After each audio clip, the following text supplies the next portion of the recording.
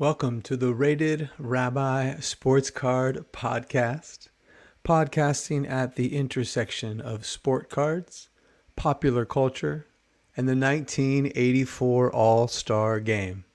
My name is Rabbi David Spinrad, but I am here and I'm doing this podcast because I think Dave needs a little bit more time, a little bit more opportunity just to let what's left of my hair down, be myself, and enjoy sports cards. That's really my why for doing this podcast. My why is I love cards. They give me great joy. I love talking about them. I love collecting them. I love sharing them with others. And I wanted to use this space to do a little bit of all of that. A little bit about me, my origin story. I'm originally from the Bay Area, San Francisco, and grew up in Marin. I am Niners, Giants, and Warriors loyal from cradle to grave. Those are my teams wherever I've been, and we've moved around. A few times we've moved around. And I try to pick up a second team, but really it's Giants, Niners, and Warriors. When I was a kid, I collected cards starting in 1978 and really pretty much straight through from 78 to 89. I was introduced to cards by my all-time bestest buddy, card buddy to the max, Adam Kluski, who moved out from Long Island in 70. I guess he must have moved out in 78 because I don't remember not knowing him, and I know he didn't collect cards without him. He and his brothers, Ira, his twin, and their oldest brother, Lee, were big sports fans. They introduced me to sports and cards. And I still remember riding our bikes down to Arthur's Toy Town in Nevada to buy rack packs and do that thing where you flip through and look for Giants and other superstars on the top. Great memories. I collected, like I said, from 78 to 89 and then really got out of it for most of the next 30 years. And I held on to my cards. They didn't have a lot of tremendous value. But I kept them. I kept them in binders, and I kept them in boxes, and I kept them in bins, and I had a stack I kept in the safe, and pursued a long and circuitous route to the rabbinate. I did many things before that. I was a bartender in New York City, and then for over a decade, actually had a personal training business in San Francisco. And if you ask me, there is an A to B to C from bartending to personal training to being a rabbi. Mid-pandemic, like so many people, I rediscovered cards. I rediscovered them because I really came to a point in my life where I wasn't doing anything for myself. Being a rabbi is an incredible, incredible honor, and it's a lot of responsibility. It's a lot of serving other people. So trying to be a good husband and a good father, and the very best rabbi I could be, I realized I'd been neglecting myself. It wasn't so much a matter of self-care. I exercised and I got the sleep I could and I tried to eat all right, but there was no space for me. There was nothing that wasn't either work or family or work. And I don't know. It was January of 2021, and I'd been hearing about cards gaining in popularity. There had been a big 86 Fleer Jordan sale. I knew I had those 86 Fleers that were pack pulled when I was a kid. Didn't have the Jordan, but I knew in card boxes I had a lot of the other guys, and I went down and checked them out. And I remember I called Adam, who had collected all the way through, and just reconnected to him again, and said, yeah, what do you got? And my idea originally was I was going to sell what I had and buy us a new refrigerator. And now 2.5 years later, I've definitely not bought us a new refrigerator. We found the money for the fridge elsewhere. But I have bought a lot of wonderful cards. Sold some, bought some, and really just had a tremendous time. And part of that time has been discovering the great community, both on podcasts and in YouTube, both vintage, modern, ultra modern. A lot of people out there with similar stories, a lot of people who love cards and like to talk about cards. And I listen to so many podcasts and so many YouTube channels when I'm walking the dog. And I just have learned so much from these incredible, amazing collectors who've been collecting for far longer than I am and with much greater sophistication. But one of my favorite parts of being a a collector is being a student, the acquisition of knowledge, learning about sets, learning about condition, learning just everything I can about the hobby and taking what I learn and putting it into my collection. I learned pretty early on that I needed to build a collection that reflects me. I wasn't collecting before the boom. I wasn't buying cards. I wasn't buying mantles or Babe Ruth back in the 1999 to 2000 and I don't know, 15, 2018. There were just, I won't ever have one of those collections, and that's a blessing because I don't covet it. What I do now is I create a collection for me, and I have some beautiful cards, some cards that give me incredible joy. But more importantly, what I've been learning to do is build the collection that makes me happy. Build a collection that's amazing, and there are a lot of ways to create an amazing collection, especially when you specialize. So I said at the start of the show that this is podcasting at the intersection of sports cards, popular culture, and the 1984 All-Star Game. One of the highlights of my sports life and of my adolescence is going to that 1984 All-Star Game played on July 10th, 1984 at Candlestick Park. My dad took me, he took my brother, and last February of 22, I started to build a self-created 80-card PSA graded master set of the 1984 All-Star Game. So that 80 card set has the 60 players on the total 60 players on the NL and AL rosters. It has the 5 announcers. It has the managers and the coaches. It has the players who threw out the first pitches. It has the honorary captains.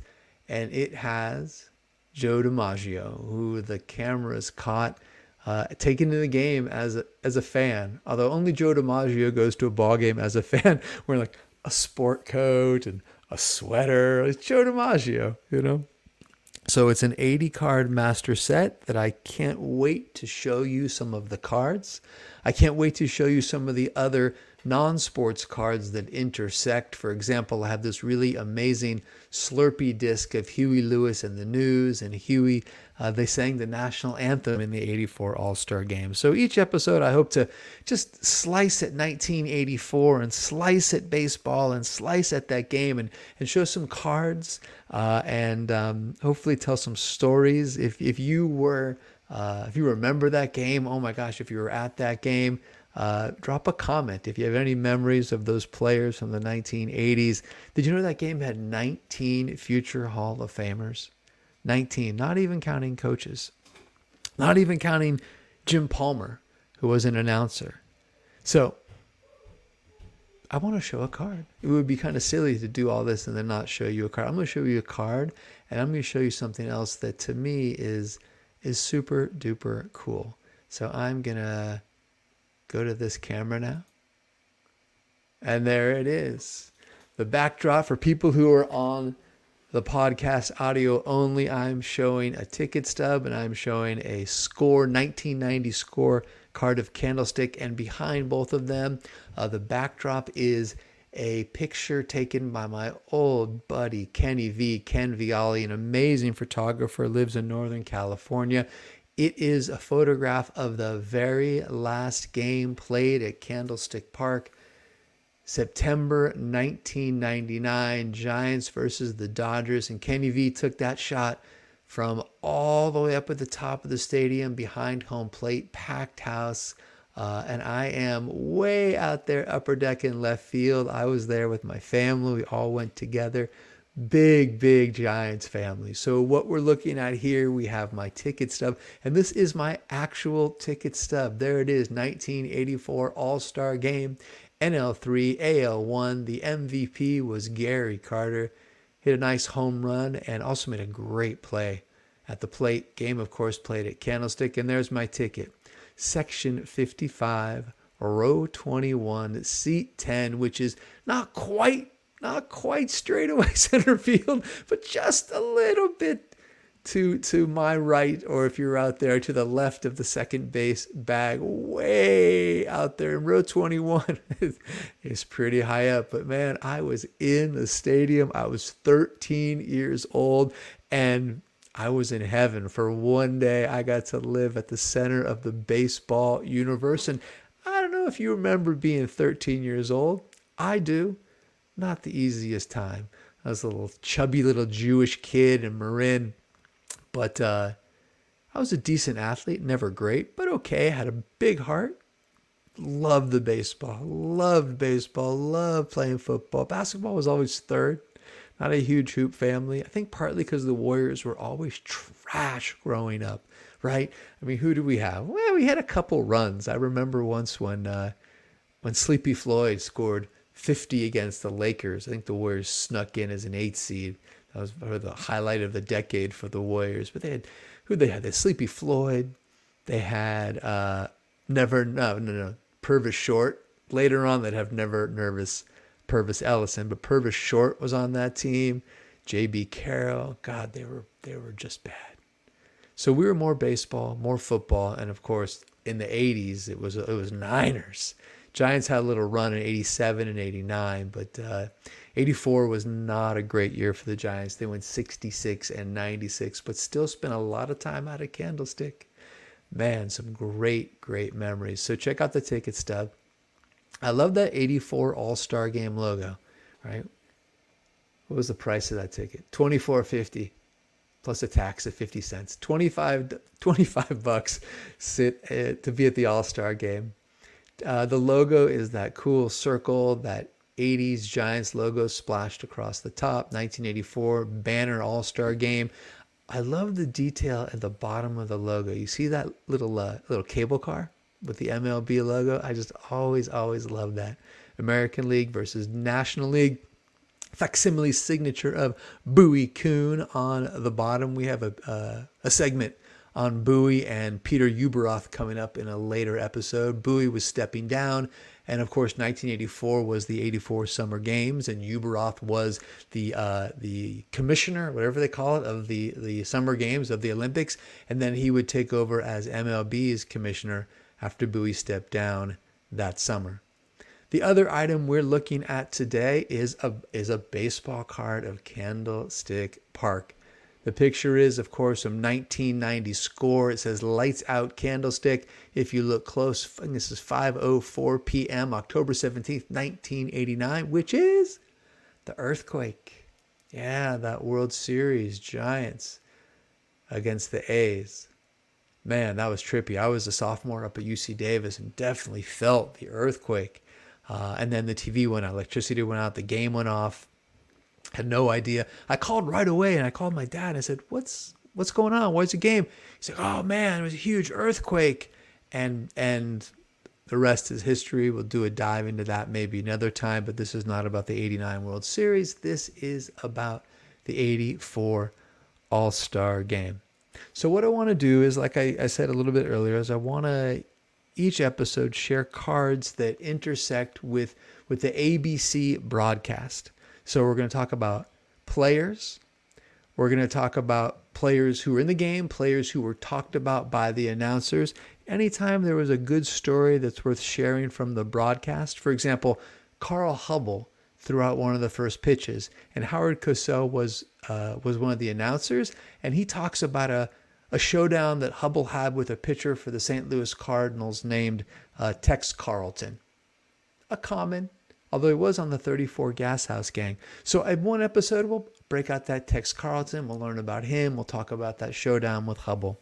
So players who intersected, and pop culture. And 84 is a huge year for pop culture.